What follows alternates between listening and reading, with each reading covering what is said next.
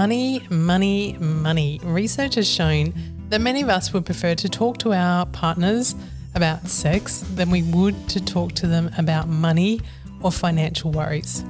So today we're going to go there. I'm Ali Hill and welcome to Standout Life, a podcast dedicated to living boldly amongst the busyness and maybe boldly amongst the budgets.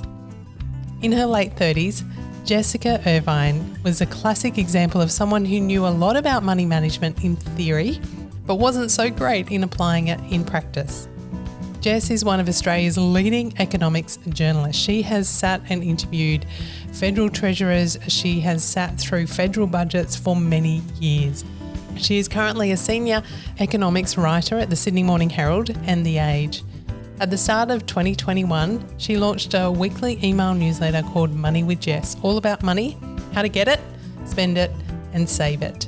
We dive into some really practical ways that you can get clear on what money means to you and some really practical hacks on how you can curb and understand and organise your spending in a way that leaves you feeling in control. So have your highlighters at the ready as we talk about Money with Jess Irvine. Jess, it's such a delight to be connecting with you. Thank you so much for taking the time to sit down and have this chat about money. Oh, it's fantastic to talk to you, Ali. I've been thinking I'm going to get like a free counselling or psychology session in here. I won't have to pay my, $100 or whatever and claim it back on Medicare. Don't worry, because I'm also going to get you to do my budget, so it'll go both ways.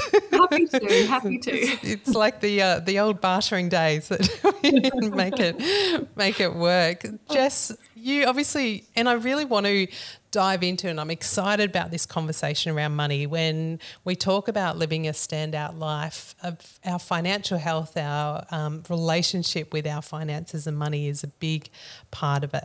Before we dive into that though, I'd love to just talk a little bit about your story. So background in journalism with a key focus on economics from I understand. Tell me a little bit about your story, how you got into journalism, what was it that kind of attracted or pulled you into that field?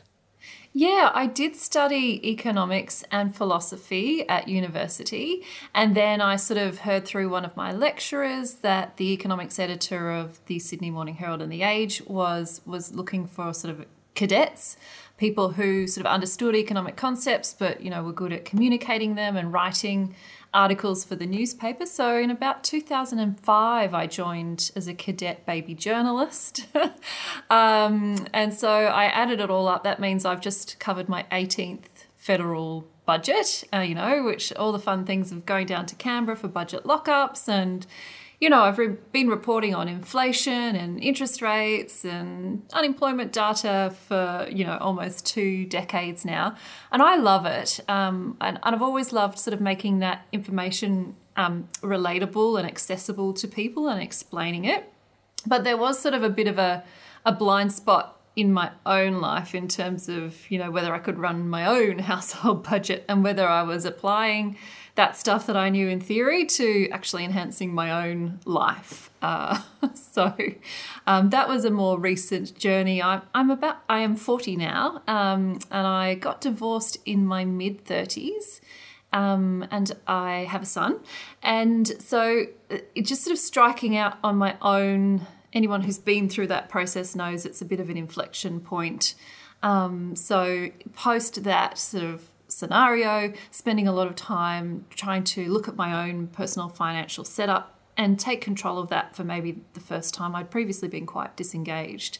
And then I started writing about that sort of stuff in the paper as well more recently, a personal finance column, which did really well and connected, I think, with people. And that's sort of the basis for the book that I've written, sort of pulling together some of that wisdom that I've accumulated for myself through some hard-fought, not necessarily always doing it perfect myself.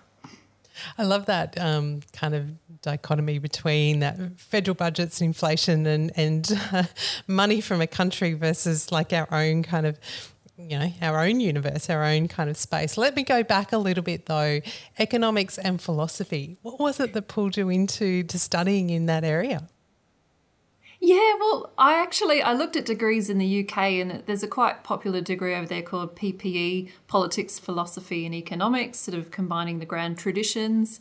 And I've always been interested in numbers and economics, but the philosophy piece is probably even the more interesting part for me, how to make good decisions. And they intersect. Economics is about the allocation of scarce resources to maximize utility, which is sort of another way of trying to figure out how to be happy, which is sort of what philosophy is. So I've always come at economics from how can that actually enhance my own personal decision making to lead a good life? And so I think I haven't done anything with my philosophical training apart from maybe that's informed some of my writing and the things I choose to write about. But I love all those questions and the Stoics, and just it, yeah. Totally, those big, deep questions around, as you say, what does it mean to be happy? What does that mean when we're part of a community, not just individuals as well? So we're looking at it from a societal, political perspective. Is deeply kind of interesting. Did you find you grew up kind of sitting or immersing in those questions for you to have that interest in philosophy?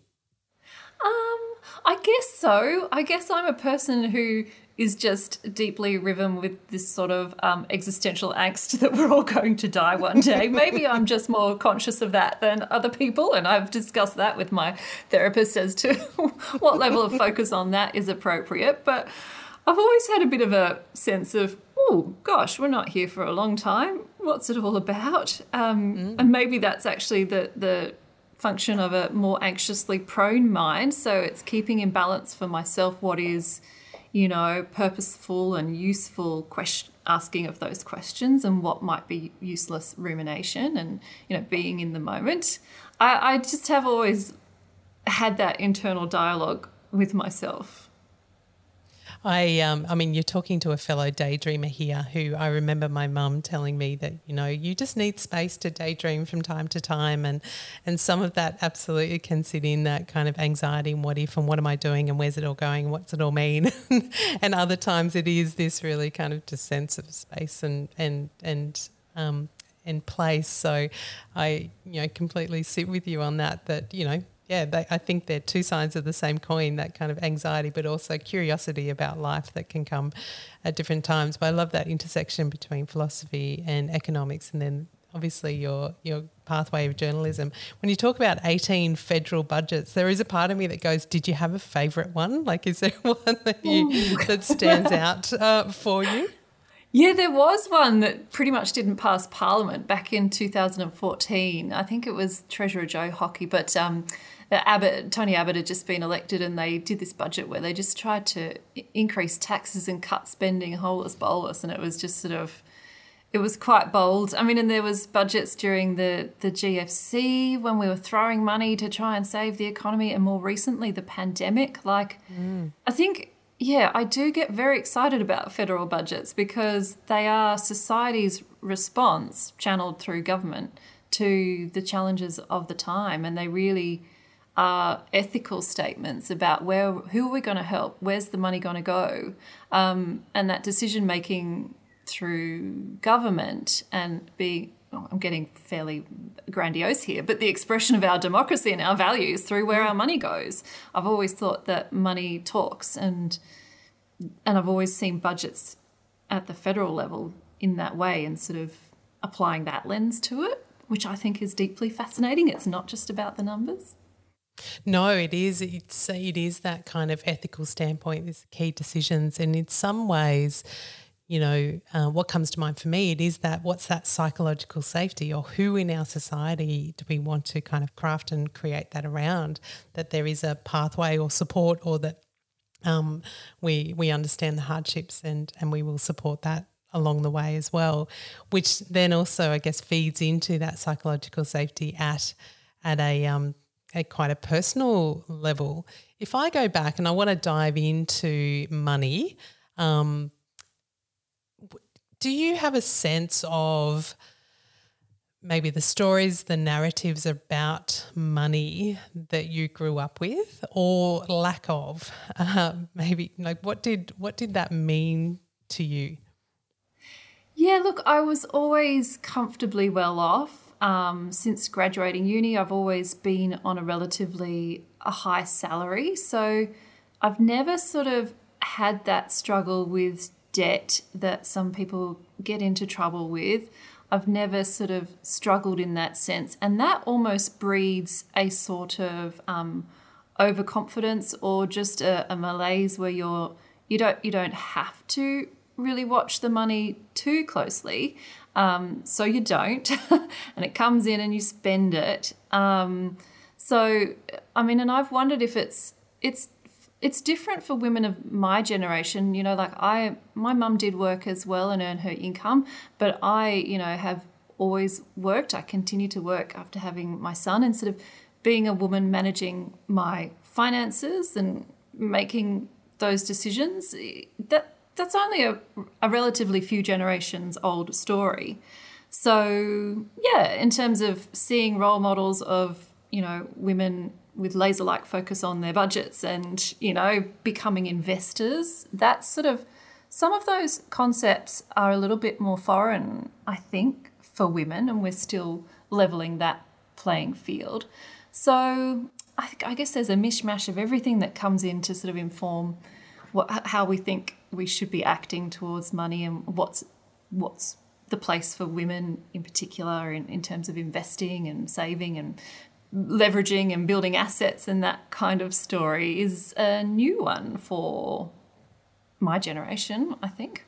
Yeah, I tend to agree. I think that sense of there being role models or examples of these conversations, but then also, you know, what kind of investments have worked, what haven't, what did I learn along the way, where did I get that information or that data from? It's all very, very new.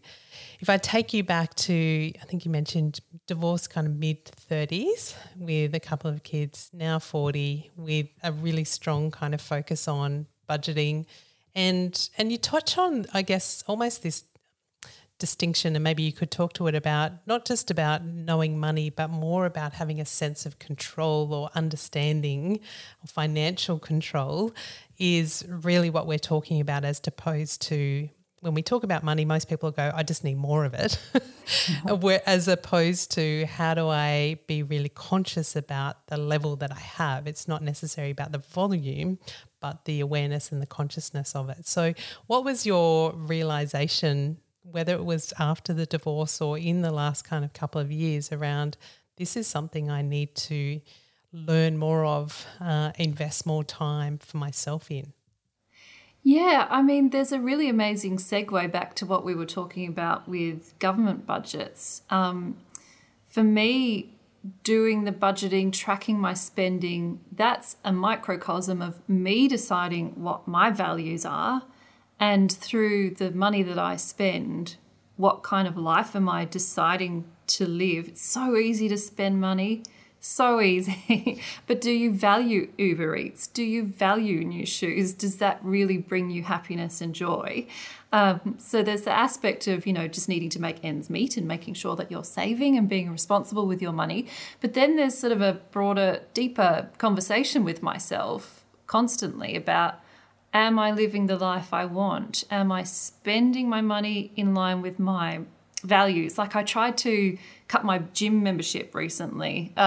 This is something I do, sort of an elimination diet type experiment with some of my spending. I've cut out alcohol. I haven't had my hair cut professionally for about 2 or 3 years. I didn't buy new clothes for a year. Not because I want to live a destitute life, but I just want to see, do I really value those things? And sometimes I don't with the haircuts, and sometimes I do, like with the gym membership. I restarted that because I could really see the benefits to me of having a regular exercise regime, and I really noticed it when I wasn't getting that. So with things like the gym experiment, I mean, and being now a single mum in my 40s now, it's been a great process of just deciding who I am and what I value. So the budgeting is something a lot deeper to me than just numbers on a page.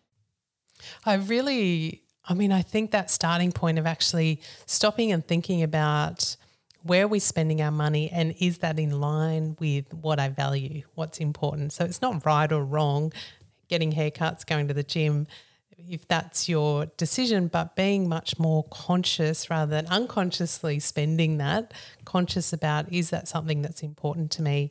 You touched before on the elimination kind of diet when it comes to spending. Was that a starting point for you? How did you kind of venture down that and how do you tap back into that? Well, I've sort of tried to eliminate now everything that you possibly can. I do run a fairly bare bones budget because I just my values have shifted more towards I love free time. I love reading books. I love going for walks to cheaper. I just enjoy things that don't cost money. That's actually creates less stress for me in my life. So I have a bit of a thing of doing experiments and I think that's a fun attitude to have to it rather than I have to give this up. I'm not allowed to spend this money. I shouldn't have shoes. In the book, I write a lot about, these sort of negative money thoughts that people seem to have embedded in them. Like, I'm not supposed to spend money. I'm spending too much. I'll never have enough money to retire. There's a perfect way to be doing my money and I'm just not doing it. And you would know with your background, if you're thinking thoughts like that about money, you're creating, anxiety and fear and shame around what you're doing with your money. And if you're trapped in that, it's very hard to start making better decisions. So, I go into some of just basic cognitive behavioral therapy of identifying your emotions, I just feel really stressed when I think about money. I don't even want to look at it. I'm that scared of it. And then trying to unearth, and I provide some examples of, what are some of those thoughts you might be thinking about money. And here are some replacement thoughts, actually I can make progress, baby steps, just live within, spend less than I earn as a starting point. And also that the whole point of life is to spend money. That's in economics as well. Like you're not just supposed to purchase food, shelter, and like you're allowed to buy shoes and you're allowed to buy things that you like. In fact, that is the whole point of life, is to figure out the things you like and to exchange your labor for money so that you can have the things that you want. But what really distresses me is seeing people sort of caught in a spiral of just making mindless choices, and particularly if those choices are putting them in financial stress and debt. I've really wanted to just create a conversation where it's about slowing down, observing your spending habits, baby steps of just like tracking your spending for a while. And, within the book, trying to set up the conversation around, hey, are you thinking these really horrible thoughts about yourself and your relationship with money? Just identify that and try and have some new thoughts about it. Obviously, again, you're speaking my language when you're talking emotions and money. From a psychological perspective, it's incredibly powerful. I remember reading a couple of years ago that, financial stress is one of the core factors for relationship stress. It absolutely, the two go hand in hand. We have just come through 2 years of COVID, which for a lot of people brought that financial stress to the forefront in a whole range of different ways. Obviously, we're looking down the barrel here in Australia of an election time, budget time, potentially rates going up, those sorts of things. So it's constant and front of mind, and in relationships it's a core thing, and what sits behind that is willingness to talk about it, willingness to have the language to describe it. I remember this article said that, couples feel more willing to talk about their problems with sex than they are with their problems with money and finances. So I think that... And they're probably not that comfortable talking about sex either. No, not at all. But, when it comes to money or finances, and I think shame is a big part of it. And unfortunately, what can happen when we feel like that, then we'll go into retail therapy, or all the marketing tells us you'll feel better if you buy this product, and so then it becomes a bit of a spiral. So I love that kind of invitation to emotions, I guess, whether it's through people that you've spoken to having this book come out or through your own, what are some of the common emotional responses to money or starting to look at finances? What have been some of the common ones that you've come across?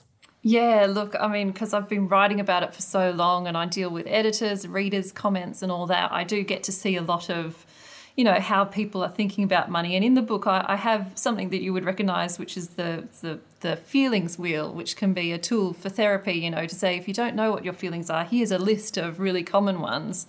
And if I look at that, I sort of think people, and I say in the book, think of the word money. When you hear the word money, what do you think? And for me, I feel quite joyful and at peace and calm because but that is completely foreign to a lot of people. It's more, shame, anxiety, worry, powerlessness, hesitant, even apathy because it's too overwhelming.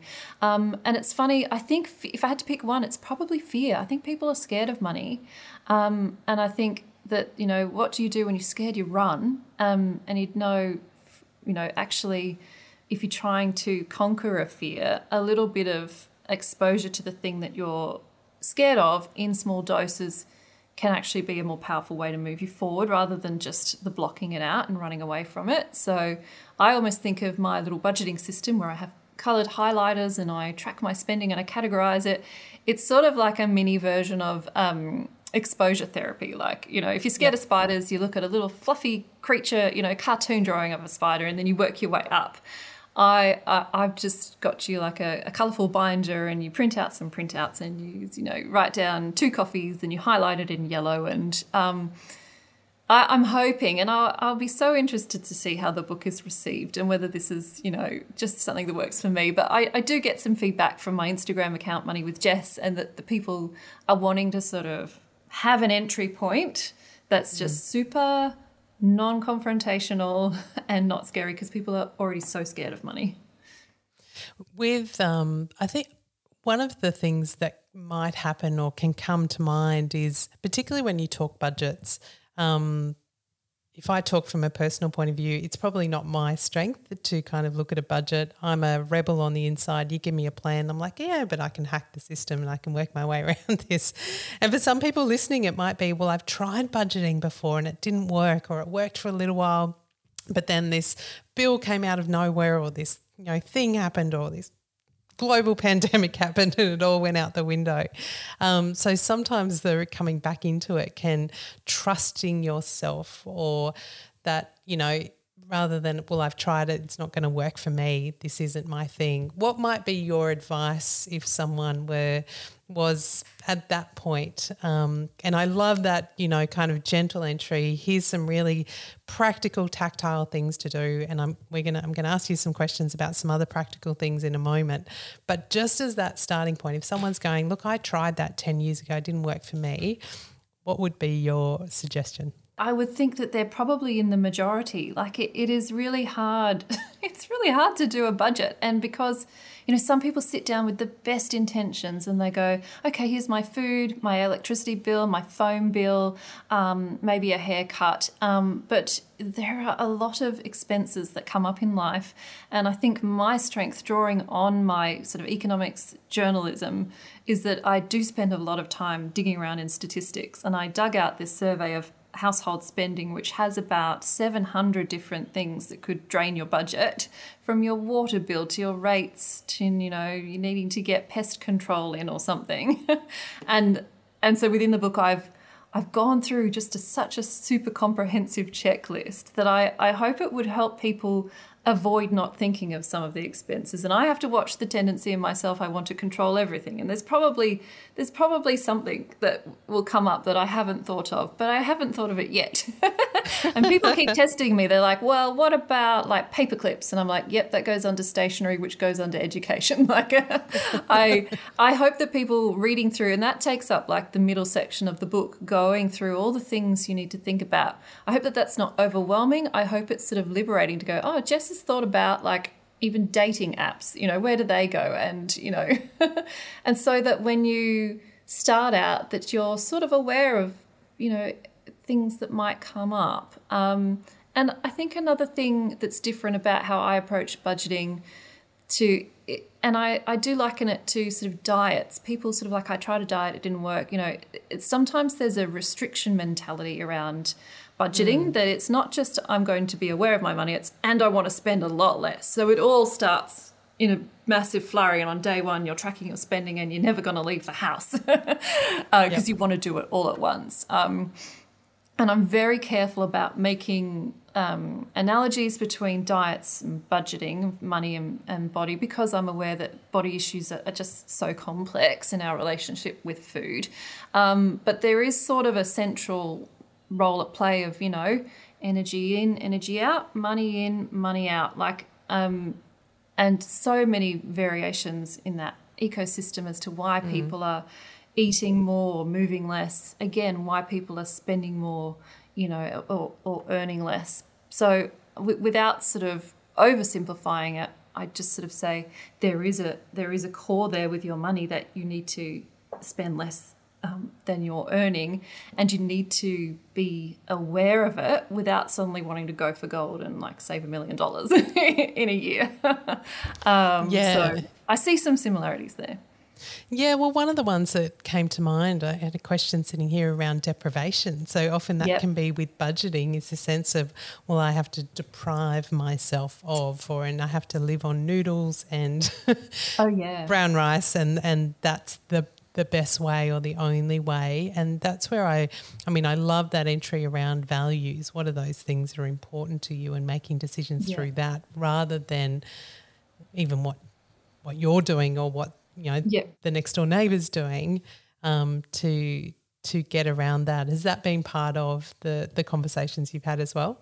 It's somehow marrying the two, about, you know, having an awareness of the numbers but not making it all about the numbers, or like, you know, having an awareness of calorific content of foods but not making it all about that, and not sort of using that equation to dire ends by just trying to crash diet or crash budget. But so, you know, and I know it's a delicate conversation to try and sort of, I mean, in the food area, like, it's much more around trying to eat nourishing foods that will give you the micro and macronutrients that you want, move your body in ways that you are comfortable with and that you can stick with, because that's what makes it a long-term thing. If you want to flip that into budgeting, you know, spend your money on things that bring you joy, do work that you're happy and you think you can pace yourself at for a whole career, so that you have income going in. You know, it's there's similarities on there, but I think the better approach, you know, whilst the book is heavily focused on do your numbers, you got to do both. There's got to be a purpose and a reason, which is what helps you to stick with it and to celebrate the joys along the way.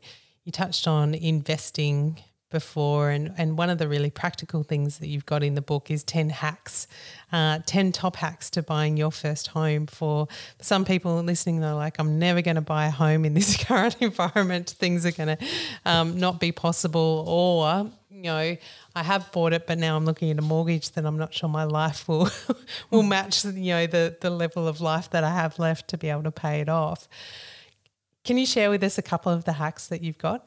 Yeah, and that's such a stress for young people, because I think to get on the property ladder, people are having to get in there with bigger loan sizes, but maybe before they've been able to save that comfortable buffer of 20%. I think it's quite common now for people to be buying where they're really quite stretched at their lending capacity. So, I mean, the flip side of that is sort of for young people to know that if you're sitting around waiting for 20% deposit, you may never get there. Well, it will take, I think the average now is it will take you 11.4 years to save up enough for a 20% deposit on a median value house. So it could be a lot more in some areas. So it's a delicate conversation to have with younger people around, well, you probably would benefit from being aware of your cash flows, because the bank's going to look at how much you're spending relative to how much you earn to decide what spare capacity there is for you to service a mortgage. So, I mean, and that's what I hope the people who are going through that process and they're going to apply to a lender to get finance, the bank actually asks you all these questions about, well, how much do you spend on food and transport? And you sit there and go, I've got no idea, thank you. And often they will default to sort of assuming an average for you, which is quite modest. So you might find that, if you're not across the numbers, you're going to be quite pinched when you do get into home ownership. But just generally, people, you can do parental guarantees to help you get in. There's government schemes to help you save on some costs if you only have, like, say, a 5% deposit. So, there is support and almost encouragement for you to get in there with a lower deposit than prior. But, gosh, it can be tight when you do get in there. And I think that is a new source of money stress for younger Australians, having to really max out their budgets to just be able to afford a house. And how stressful is that? It is stressful, and the invitation I think you've got is to still know it and have a sense of agency or awareness or ownership, whether it's a conversation with a bank, whether it's a conversation with, as you say, parental guarantee, which is a family conversation around what is it I'm trying to achieve, how might we find a way, and what does that actually look like. And that starts with knowing what's important to you and what your numbers are, which is those foundations. Oh, yeah. There's a couple of key questions that you do address in the book as well. Some of those are key questions that people want a really direct answer on, and some of them you might have or might not have. Should I invest in property or shares, being one of those? What did you find from your research and putting the book together? I love it because I'm such a journalist, so I know the questions in people's mind are like, no, just tell me property or shares, and tell me what the guaranteed returns will be for the next 50 years that I hold them. Just tell me That's the right. future. And then I can just say, Jess said. Jess said, and then I will sue her for poor advice. So, yes, I've posed the questions in the book about should I rent or buy? Should I invest in shares or property? And usually the answer is it depends. It depends on your personal preferences and priorities. I usually do nudge towards an answer like on rent or buy, that there are long-term tax benefits from property ownership in Australia, and there are benefits to owning your home when you have retired, and all the capital gains that you get are tax-free. So but I also say if that's not possible, you can rent and, invest in other assets as long as you have leverage, meaning that you get access to the returns on those assets earlier in your life, which could be like borrowing to invest in shares. And I think you asked about property versus shares. I've got like a long-term graph that goes back 100 years that tells you actually over the long term, there's value in both of those propositions. Shares return you dividends and also a little share of any productivity gains that happen in companies. So there's reasons to believe that shares go up in value, and there's reasons to believe that property goes up in value because we just tend to have a shortage of it relative to demand, which can change. The government could change that. We could build a lot more houses and we could reduce tax breaks on housing, but they don't seem to. So, property does tend to appreciate over value. So I sort of ask people, and one of the little mental devices, which I think is just a common psychological device, is when you're asking those questions today, should I do this? Should I do that?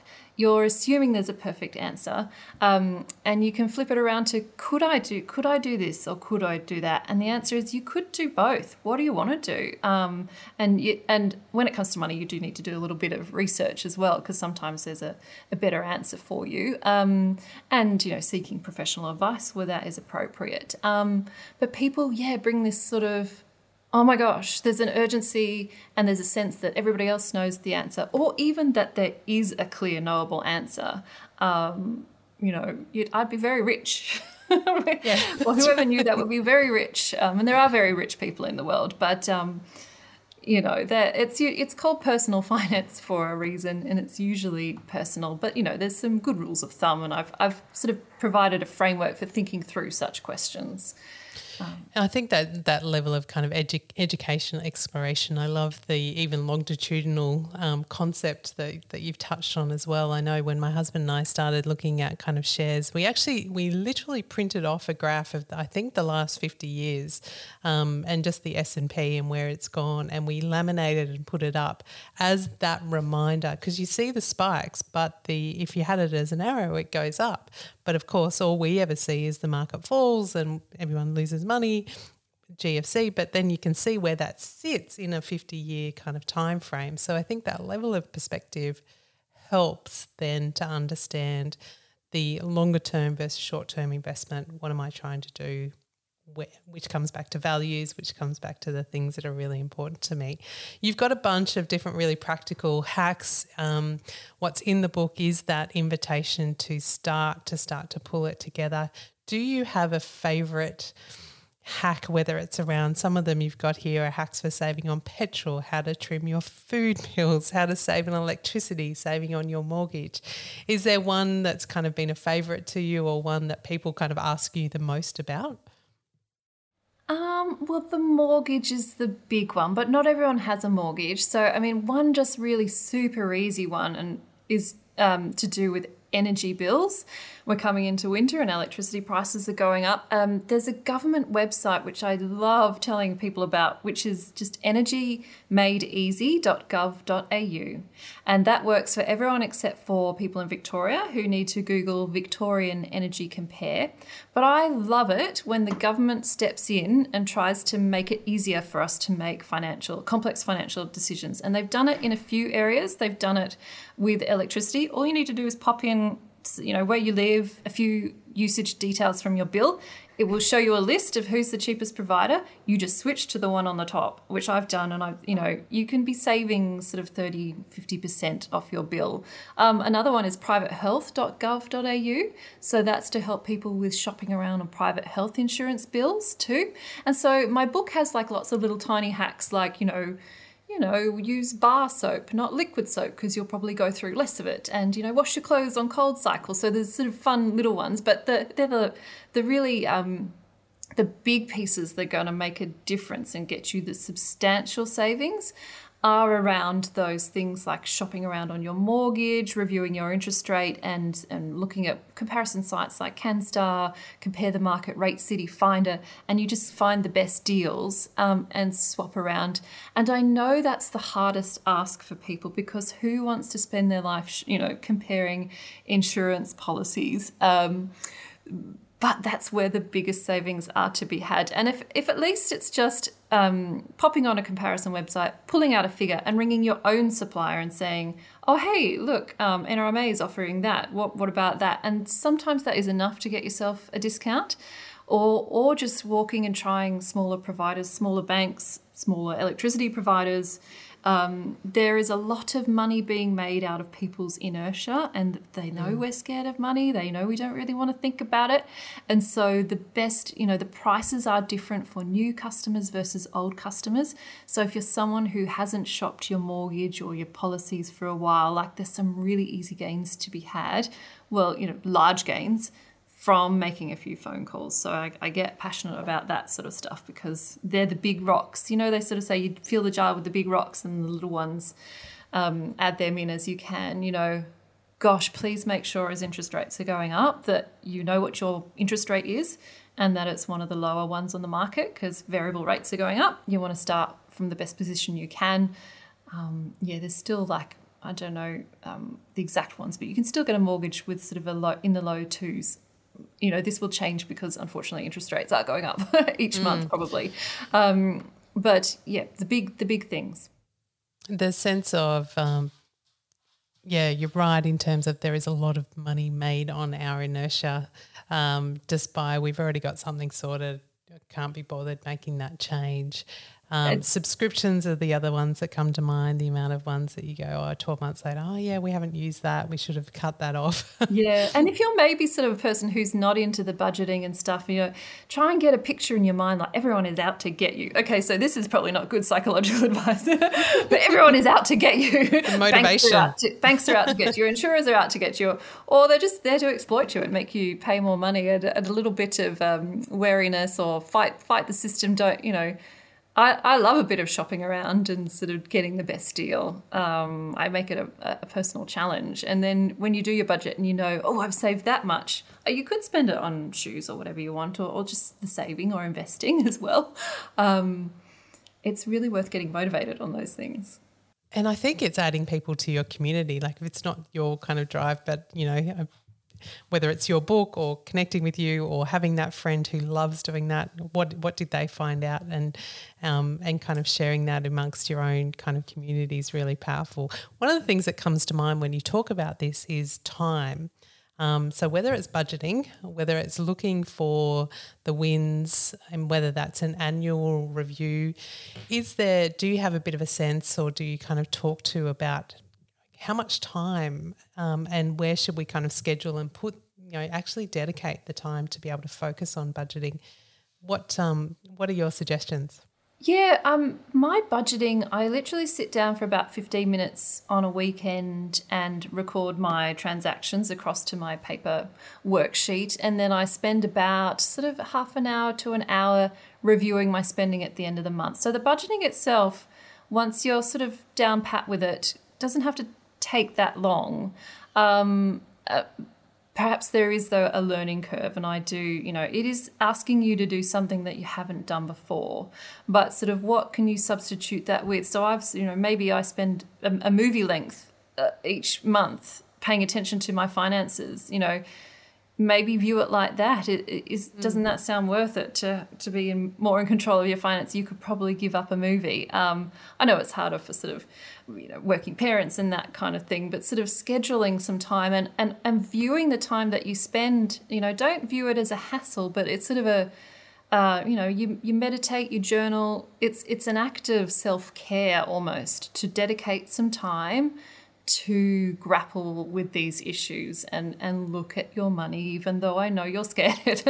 I wish we could sort of include that in the realm of self-care and things to do to keep yourself a happy, healthy human being, is having some visibility around your finances and, making sure you're not overpaying for things, not trying to shift your mindset so that that's not like, that's something I have to do, but it's something I want to do to help future me. And I have a section in the book where I write a letter to future me, and I use like one of those Facetune apps to like create a picture of me when I'm 70, and just to visualize, we're so scared of getting old and dying and all that. We are all going to get old, and we want to make decisions that are not only good for us now, but good for that future version of you.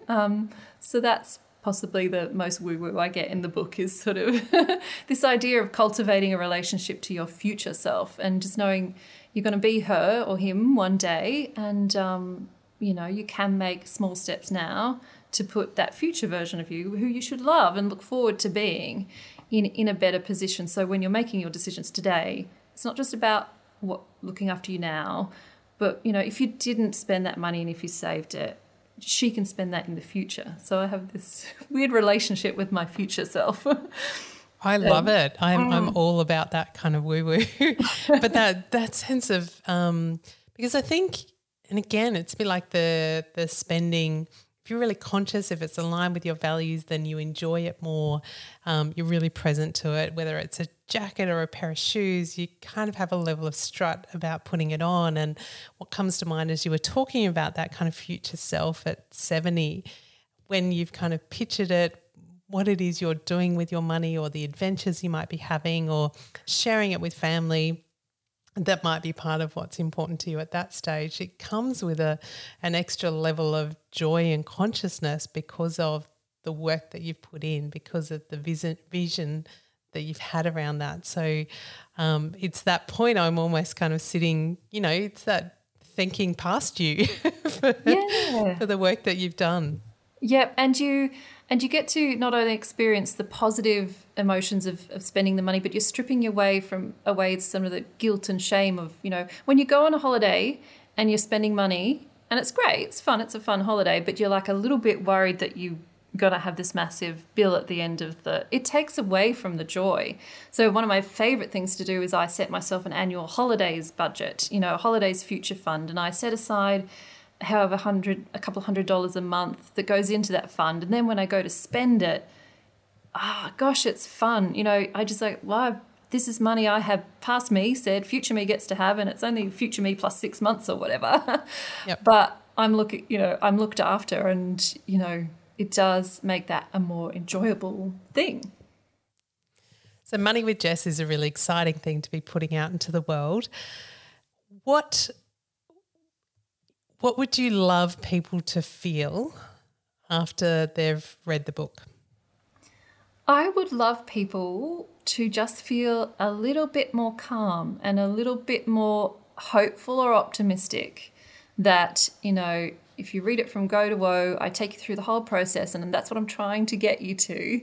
And such that even if people didn't follow my entire budgeting process, if they maybe just got rid of some of those myths about money, about that, it's scary, I shouldn't be spending it, I'm a terrible person, I'll always be, I'm not going to have enough in retirement. I think I've presented enough counter evidence and thoughts that hopefully that can really embed some new thoughts in people's mind. And I've had some lovely feedback already, so if people are, I hope that it relieves suffering. Like this is sort of my purpose in writing the book, because I see anguish in people when they think about money.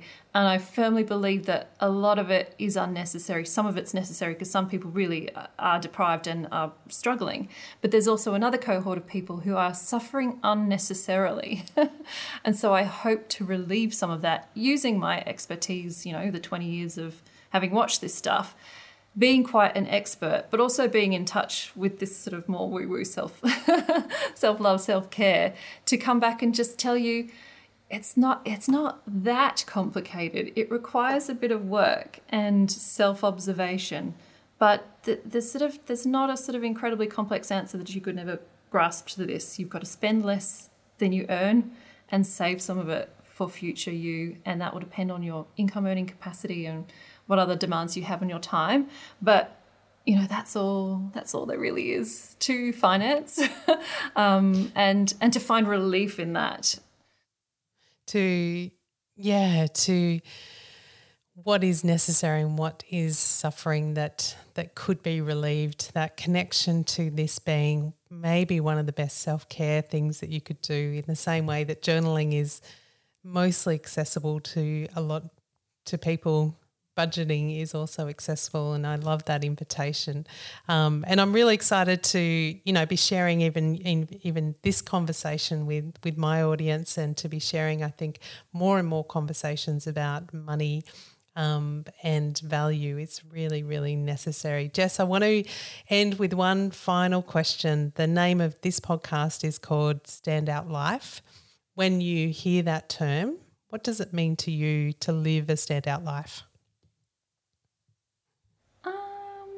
It actually touches on something that is within myself that I wonder about, just trying to achieve too much and that tension between, trying to stand out or just go with the flow. So I assume that the message is to stand out and to be bold and to make better choices, but also not to be too hard on yourself. I mean, what does it mean to you, the standout life? I'm interested to know. Yeah, it's a beautiful question. I love kind of asking people without any context around kind of what that means to them. For me, it's not about fame or notoriety or kind of this kind of big, kind of grandiose element when we think about standing out. It's more about, am I clear on what matters to me, and am I heading in the right direction, which is that kind of sense of purpose and a sense of progress, which when it's money or budgets or values or family or those kind of areas, that for me is kind of the definition around standout. But I'm always interested in, how other people interpret it. I love that. I can see that as sort of, standing out from maybe the unconscious sort of path that society has got for you, and that, where you're not sort of a conscious participant and standing up and saying, oh no, this is the life I want. And striving to do better for yourself, not in a strivey way, but just to be happier. I'm on board with that. I think I like that.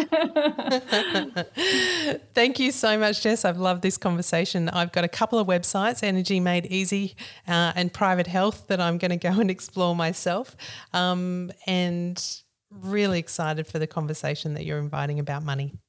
And people can join me over on at Money with Jess on Instagram. I'm sharing my spending trackers, I share my budgets, and just try to live as an example that it's something that can be done if you want to give it a go. Money with Jess over on Instagram, so please follow along. Great downloadables, as you've heard, really practical and an invitation to kind of start to step into these conversations. Thanks so much, Jess. Thank you.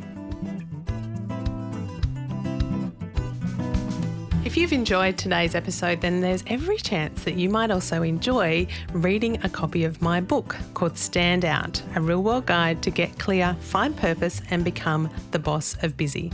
You can grab a copy by heading to my website, www.alisonhill.com.au. If you liked what you heard in this episode, I'd love it if you could take a few moments, pop over to iTunes and give this podcast a quick rating so that we can continue to share these conversations with people around the world. As always, I'm Ali Hill and this is Stand Out Life.